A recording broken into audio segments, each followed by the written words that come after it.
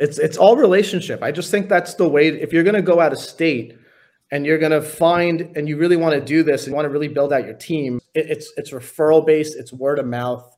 And I think that's the best way to do it. Like I can't fathom myself going on Google or Thumbtack or something like that and trying to find contractors. Like it's not, I'm sure people do that and maybe they're successful in it, but like, I just don't think I think that's a lot more risky. That's how we've done it. It's been good. It's been great. So, and obviously as time goes on, you build out more and more relationships and people that you can utilize.